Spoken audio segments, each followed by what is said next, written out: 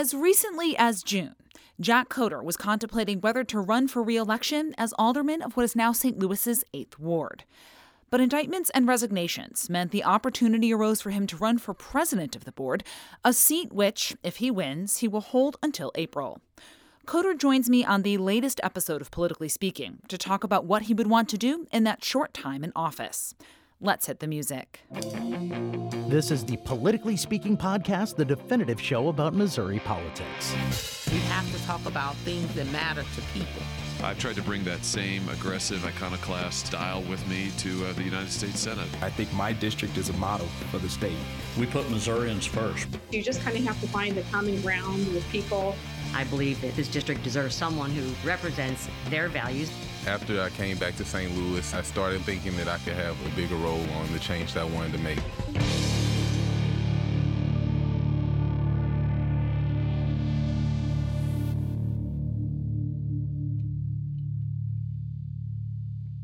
And welcome to Politically Speaking. I'm your host, Rachel Lippman. Joining me in the studio today is Alderman Jack Coder. And Jack is one of two candidates running for the president of the St. Louis Board of Aldermen in November.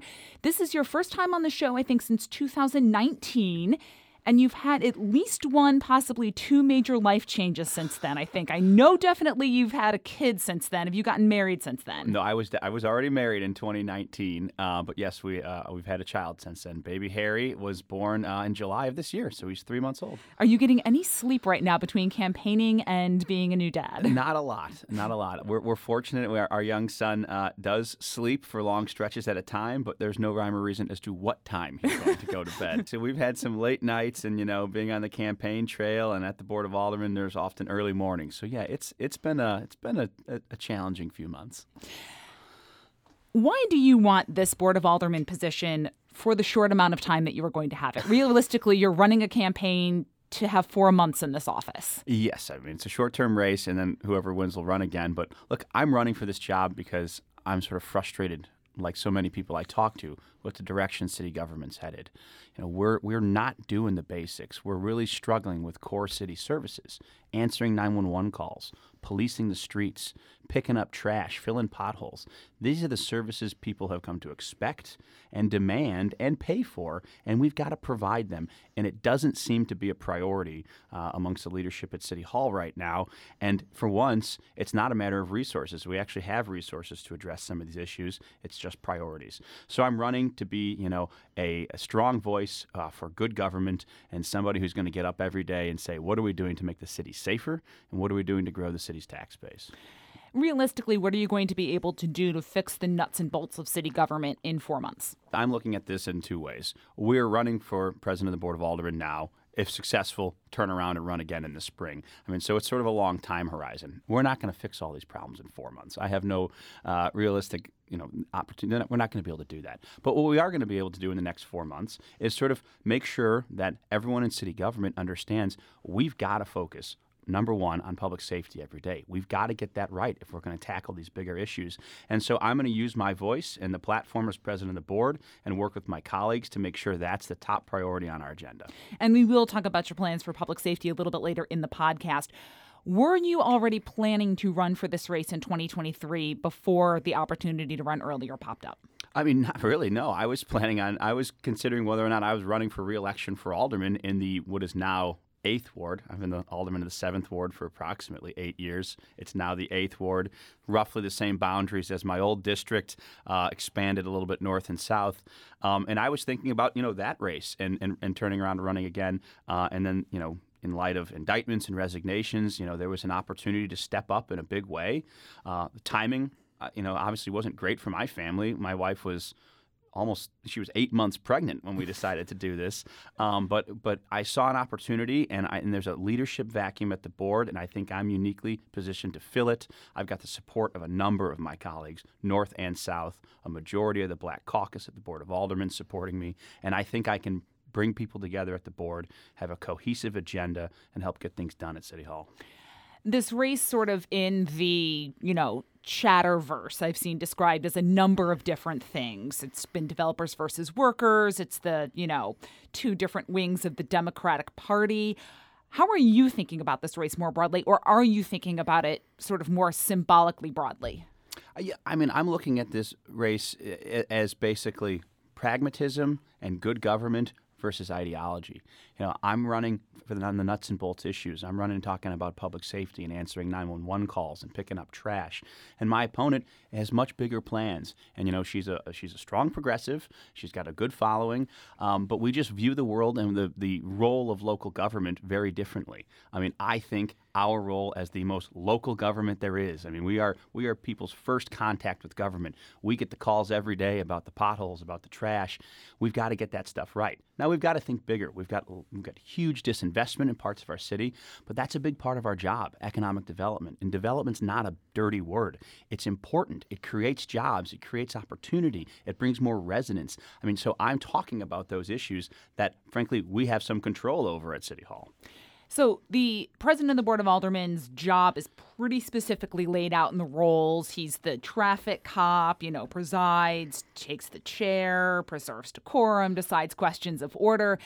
How do you, in that role, get government working better at the nuts and bolts level? The president of the board does a number of things, and you just touched on one of them. You call the balls and strikes at the meetings. You preside over our sometimes, you've sat through a lot of them, our sometimes rowdy and raucous Board of Aldermen meetings. You've got to be sort of the neutral party up there on the dais, calling the balls and strikes, running the meeting. I think I've got the respect of many of my colleagues. I currently chair the Rules Committee. I think I can handle that part of the job. Another big part of the job is serving on the Board of Estimate and Apportionment. So along with the mayor and the comptroller, it's basically the three-person panel that really prioritizes and makes the major spending decisions and crafts the budget for the city. And so I think that's where in this job you can prioritize making sure budget priorities and dollars are directed towards those essential city services. And lastly, another part of the Board of Aldermen's job that, frankly, one that we've not done a good job at in recent years is oversight.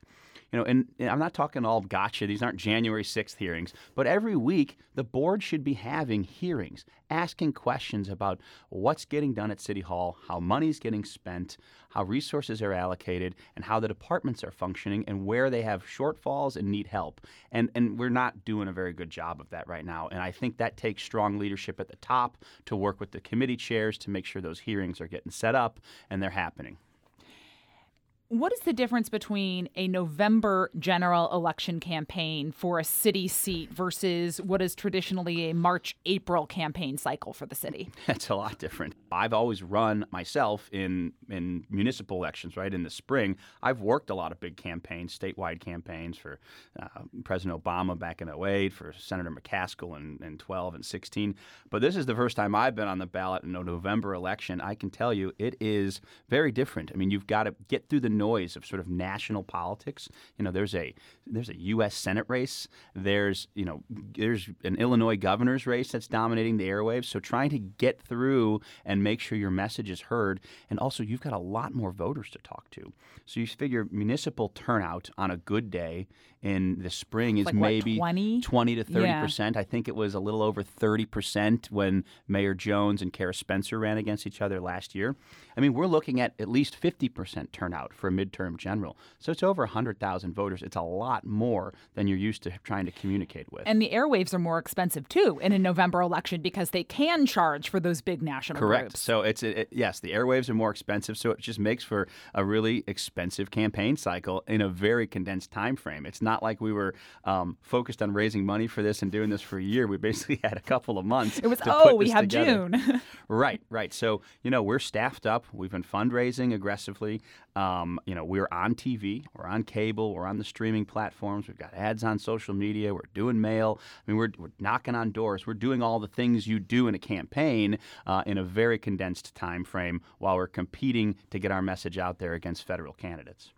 Why do you think you will do this role that you've been talking about, not only calling the balls and strikes, but getting the Board of Aldermen to do its oversight job and work on functions of government better than your opponent? Well, yeah, I have a background as a lawyer and as a former prosecutor. So I think as it relates to having hearings on important issues and helping think through what those issues are and scripting questions and everything like that, I think that's something I will be very good at. I also, in my time at the board, have develop very close and strong relationships with my colleagues north and south and have their respect. And that's something I think where me and my opponent differ. Not that she's not respected, but she has a much more difficult time sometimes getting along and building consensus versus me. I work very hard to find 15 votes. You sat through our meetings. When we were in person, I'd be on the floor running around hustling up my votes because you got to be able to count to 15. And then if elected to this job, it's going to be an interesting time. One, we've got to do the hard work in the next few months of preparing the board from a major transition from 28 aldermen down to 14. And that's going to take somebody who can make those hard decisions, work with their colleagues. There's going to need to be a lot of compromise in the coming months on staffing issues, on our rules. We just have a lot to do in our own house internally.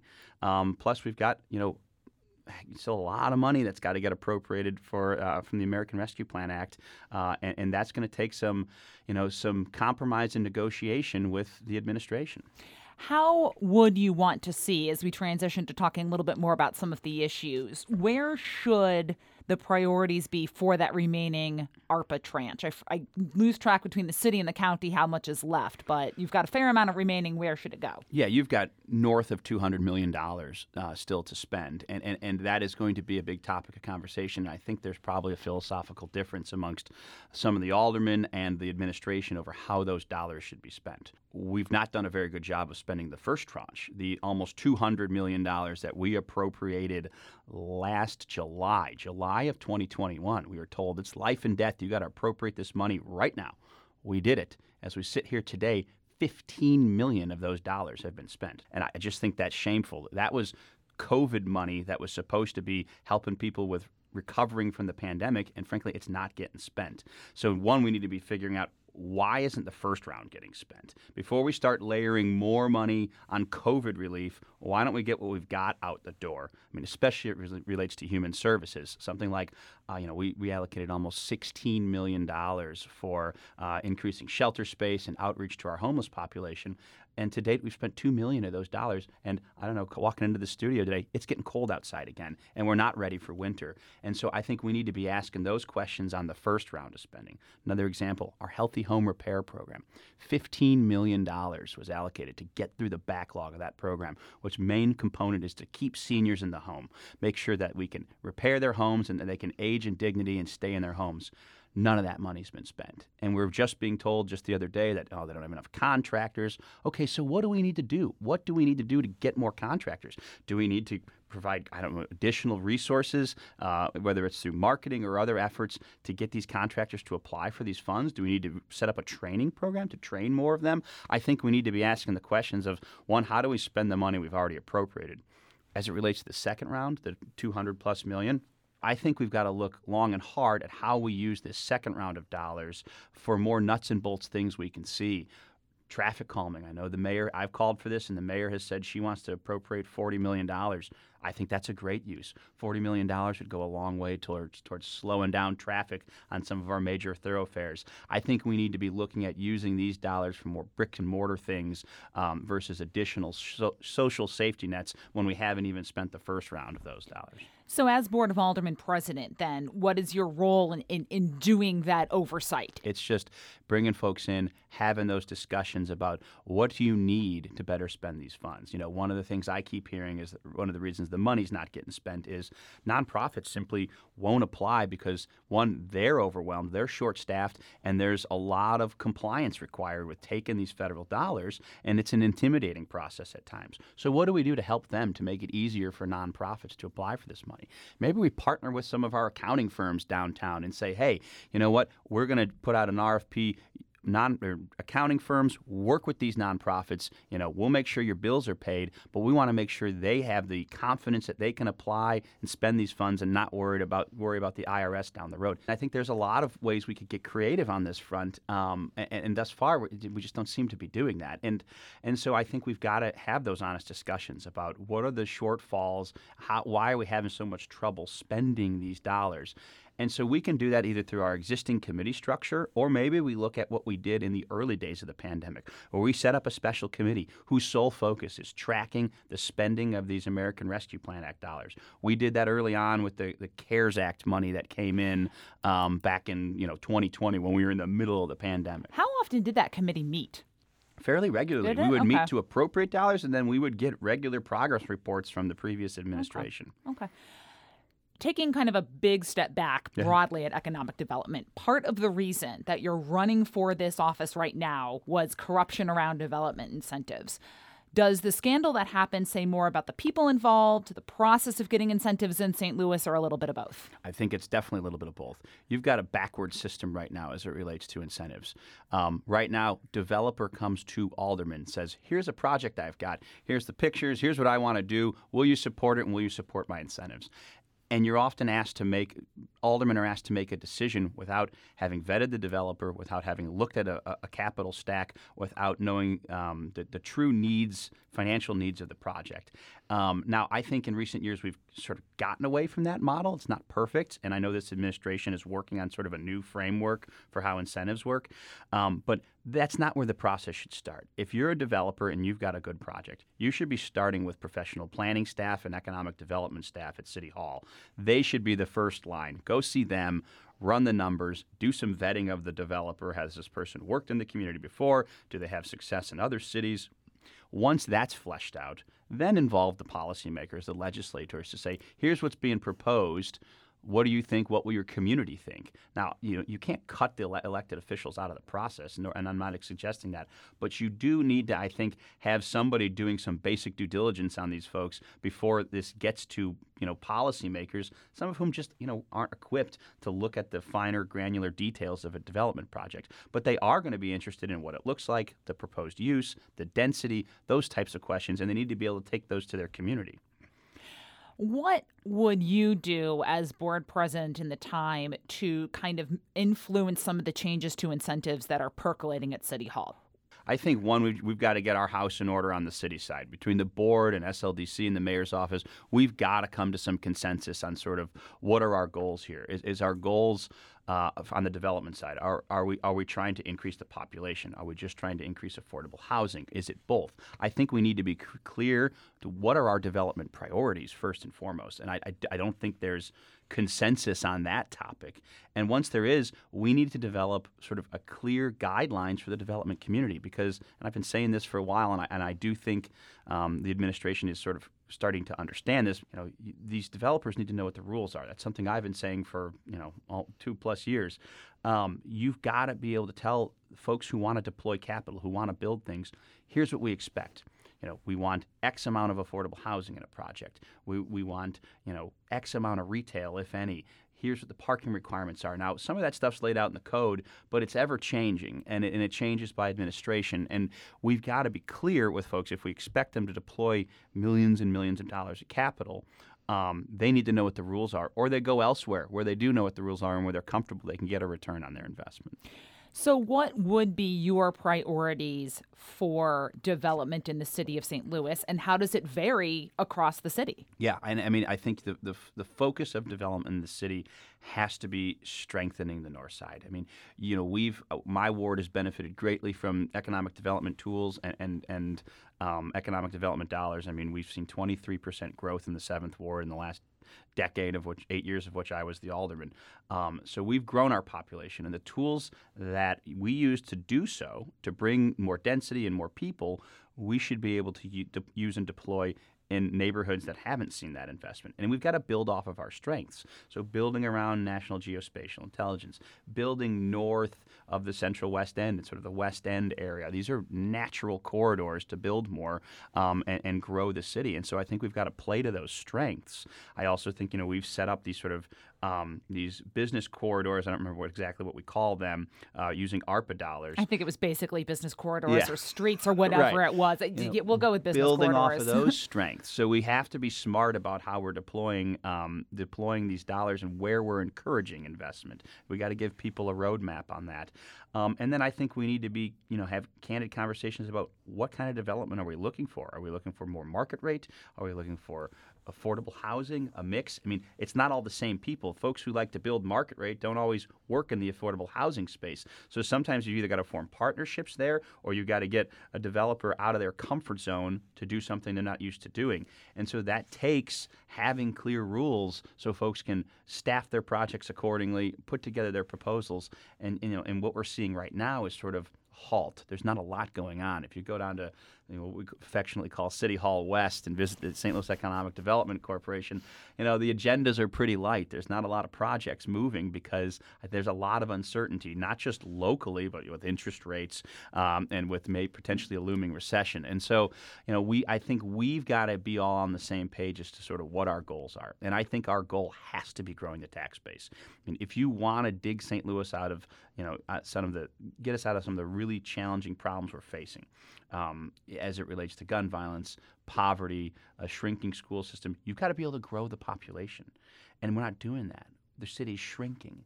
I mean, from the last census, the city lost, from 2020 until when we drew the map, I think we lost almost another 10,000 people. And so, it's been concentrated very much north. You're building on the north south. Right, right. We've developed the sort of spine, the corridor of the city. We don't, frankly, use a lot of incentives for housing development on the south side. But we've got to build back up that north side. I mean, we have to. It has to be everyone's focus, as we move forward, because we've got to be able to grow our population. So you work for a law firm that does handle a lot of development incentives for developers. Are you confident that you followed the conflict of interest rules? And then how would you handle possible conflicts as board president? Yeah, I'm confident. I take my conflict of interest checks and my ethical obligations, both as a sitting member of the board and as a practicing attorney, extremely seriously. That's all you've got in this game is your reputation. Whether you're a politician or a lawyer, it starts and ends with your reputation. And there's nothing I would do to jeopardize the law license I've worked so hard and the reputation I've worked so hard to form over the years. So that's something I take very seriously. And you've been in the meetings. I occasionally have to recuse myself. If my firm ever has anything at all going on at the Board of Aldermen, I disclose what that is and I abstain, as I've done since day one. And if elected to this job, I'm going to have to take a step back and take a look at, the roles and responsibilities as being president of the board and the time management it takes and whether or not it makes sense to continue practicing law in private practice. It's not something I'd like to give up. I love working and helping my clients, but my number one priority will be being president of the Board of Aldermen. And if it's not tenable to do both, I'll step back from one. The other major issue that you've been talking about indirectly is public safety. What does Jack Coder's plan for public safety look like if you are elected to be president of the board? I mean, we have to first and foremost recognize that it's the number one issue in the city. And I don't get the sense that for some of our leaders at City Hall that public safety is the number one priority, and it has to be. You can go to any corner of the city, talk to any resident, talk to any business, large or small, and they will tell you their number one concern is safety. The first step of that is making sure we've got a fully staffed police department. I mean, we're more than 160 officers short, and we're only 160 short because we just cut 100 vacant positions from the department last year that we, frankly, were never going to fill. And so staffing up the department to its full strength has got to be the first priority. And to do so, and we're going to have to be honest about what we're paying officers. We got to pay them better. We also need to train them better. That costs money, right? They need to be well-trained. They need to be accountable to citizens. Everybody wants more cops and clinicians. It's a program that's been successful when we send out mental health professionals to respond to calls. But the reality is that takes more police resources, not less, right? We're not sending mental health care professionals to volatile situations on their own. We can't do that. And so we have to be honest that actually doing this other work we want to do to help folks who are struggling and having mental health professionals and others respond to calls that don't always require a police officer is a great idea. But the reality is sometimes it might require more police, not less, because they still need to be there. So that's got to be a priority. And one of the things we've got to do is stop this sort of regional fight over wages. We're losing officers at an alarming rate to St. Louis County, to suburban departments, to even Jefferson County now is poaching our officers.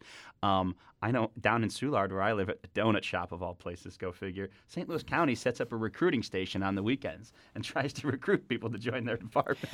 This has been a conversation in the county as well, but voters in 2018 in the city supported their own version of Proposition P. It was a sales tax to support funding for the police. You're talking about not being able to pay officers, we're understaffed. Does that mean the city wasn't good stewards of the money that is coming in through that, or what's going on there? Well, so back then we gave our officers close to a $10,000 raise. I mean, because they were very underpaid back in 2018 when we passed Prop P.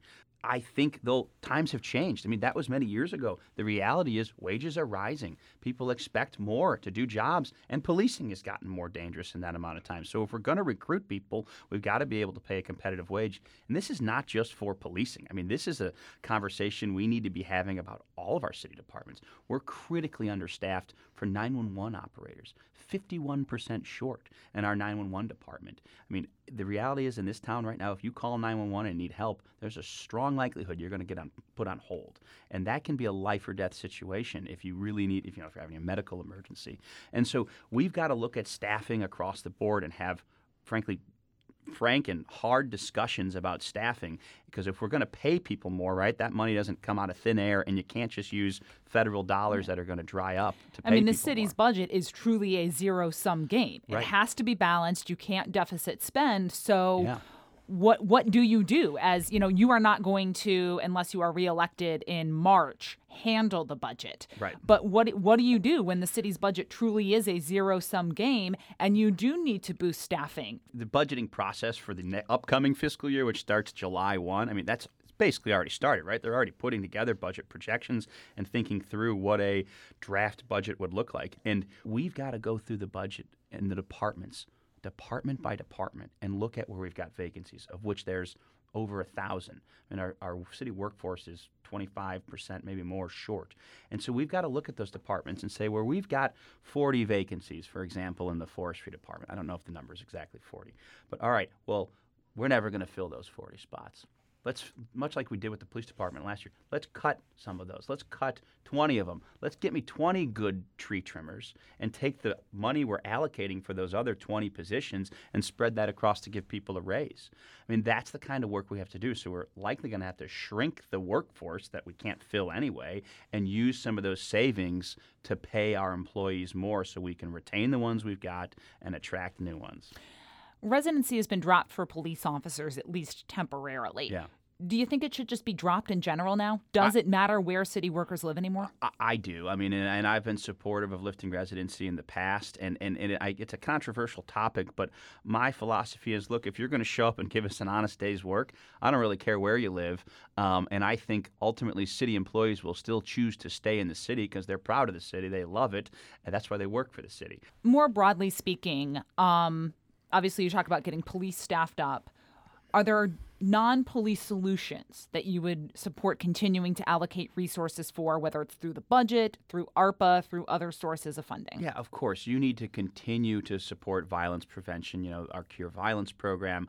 You need to expand that. I mean, the solution is not just throw more cops on the street, right? You've got to have deterrence, you've got to have violence interruption, and you've got to have people in the community that aren't wearing uniforms and badges, that are engaging with the population that's most likely to commit some of these violent crimes.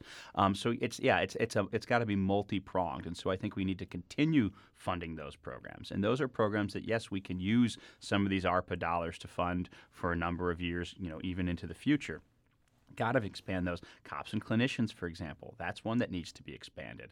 I think we also need to look at, not just on the policing side, but when folks are suffering, whether it's a drug overdose or some other medical emergency, what resources are we allocating to those calls? Who are we sending? Why are we sending fire trucks for medical emergencies? We need to because we don't have enough ambulances, right, most we don't likely. have enough ambulances. We need to get nimble. Should we be sending ambulances to some of these calls, or should they be, SUVs with trained responders? I mean, other cities are getting much more nimble in sort of how they're addressing, emergency service calls, not just on the police side, but on the fire and EMS side. And we've got to look at all of those things. And we'll be right back after this quick break. And we're back on Politically Speaking with Board of Aldermen President candidate Jack Coatar. And real quick on COVID-19, for whatever reason, there just seemed to be less angst and drama over restrictions in the city than the county, despite the fact that they really were kind of very similar. Why do you think that was? Well, we don't have, the Board of Aldermen in particular is 28 Democrats of varying degrees. And I don't think we didn't have anybody that was denying the existence of the virus or the fact that, well, maybe we had a couple folks. Yeah, you've sat to I'm those not meetings. going to name names. Okay, you're right. But I think in sort of leadership of government and leadership at the board, everybody took this pandemic extremely seriously. We recognized it was a very serious airborne virus that we had to deal with. And so I think there was just a much more understanding amongst not only the city officials, but also our residents that this is a serious pandemic that we've got to take extraordinary precautions against. And so you didn't see sort of the uproar amongst folks in the city about some of the shutdowns and restrictions. Now, I think if you tried to do some of those restrictions again, I think you might see some pushback from all over. But at the time, people were willing to make those short-term sacrifices to stay safe. And frankly, I'm glad that we did speak with a united voice, when we had to authorize, extending restrictions through resolution at the board. I mean, we tried to just do so with little fanfare, get it done, support our public health department and our health director. And I'm proud of sort of how the city handled this, both under the former administration and the current administration. Should the Board of Aldermen get back into the chambers on a regular basis, even if just for the full board meetings? The Board of Aldermen should most definitely be meeting in person. Should it be in chambers? That's a question I don't know. I'll defer to the health officials. One of the reasons we're not meeting in chambers currently, at least what we've been told, is you've been to the building. It's an old building. It literally has no ventilation of any kind. It has no central air. It's got some boilers. And the health officials were worried that basically we were trapping air in there and exacerbating the virus in that environment. And I know there's some mold issues, too, in some of the offices and et cetera. Sure, there's some mold issues. But so, all right, if we can't meet in chambers, this is St. Louis City. We own a lot of buildings. We own a lot of big buildings. I mean, I've spoken with folks at the convention center. They've said, you guys can come meet in our facility. It's publicly owned. Not a lot going on in there on a Friday morning. We don't need a huge space. We could have our Friday meetings, our full board meetings at the convention center. I've spoken with the ownership of the St. Louis Blues at the Enterprise Center. They've said, come on over. It's a publicly owned building. Put it up on the scoreboard. We had a big debate about it a couple years ago, and it's literally across the street from City Hall. We could still park in our parking spaces. Heck, did you get sworn in outside? I can't remember if you were a part of that group. You got sworn in. My first board meeting as an alderman was outside in Pelker Park across the street from City Hall. There was a bomb threat, and we got sworn in and had a meeting outside. So we can meet anywhere. We've got to get creative. If our chambers isn't a safe place to meet without some upgrades, then let's go meet elsewhere on Friday mornings in particular. And I also think we'll have to just make those upgrades. I mean, we've spent a lot of CARES Act dollars and American Rescue Plan Act dollars upgrading other city facilities to make them safe. If it costs $1.5 million to make our chambers a safe place to meet, let's make those investments because they'll pay dividends down the road. And in the short term, on the committee hearing side, I actually think the committee hearings are working okay on Zoom. You might actually give people more access because they don't have to necessarily, drop what they're doing. If they want to speak at a committee hearing or something and they're at work, they can just take a break and join us on Zoom. So I think we have to probably look at a hybrid model where maybe we are in session because our committee room is actually, I think, a safe room. It's well ventilated. There's actually air conditioning in that room. But still allow the public to attend those committee hearings via Zoom. But I think it's critical, whether I get elected or my opponent, that we get back to meeting in person. Not just we got to lead by example, right? And we're not. I mean, the rest of City Hall is open, and we're still, hiding in our basements after, as we're 2+ years into this pandemic. So I think it's critical we get back to in-person meetings. If we want to take the show on the road and get out of City Hall, I think that would be actually a great thing to do, and also show off some of our city assets. And the chairs, I think, are objectively more comfortable in virtual meetings than in the Kennedy room for guests. That very well could be true, yeah. So you mentioned this earlier, but you will be helping transition the board to a 14-member organization. What right now, as you're looking at it, are the biggest gaps to making a 14-member board function well for the city?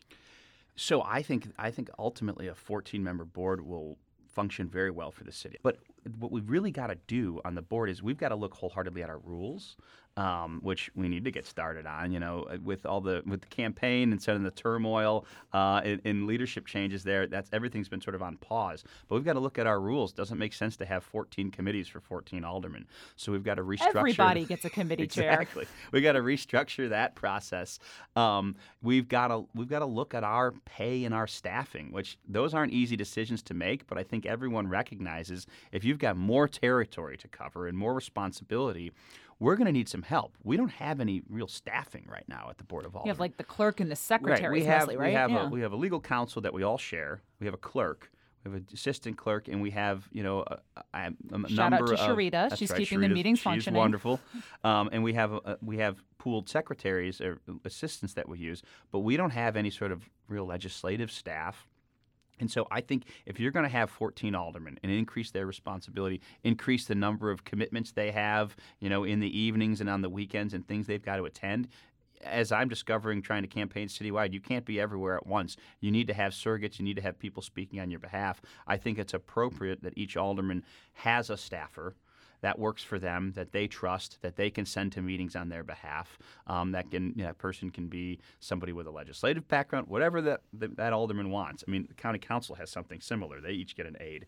We've got to look at that. And the county council has kind of a support staff as well, too. Yes, like the council itself, not individual council members. Yes, and we have some positions currently for some support staff, for a financial analyst, for I think a legislative researcher. Those positions are vacant right now. I think we need to make sure those are filled as well.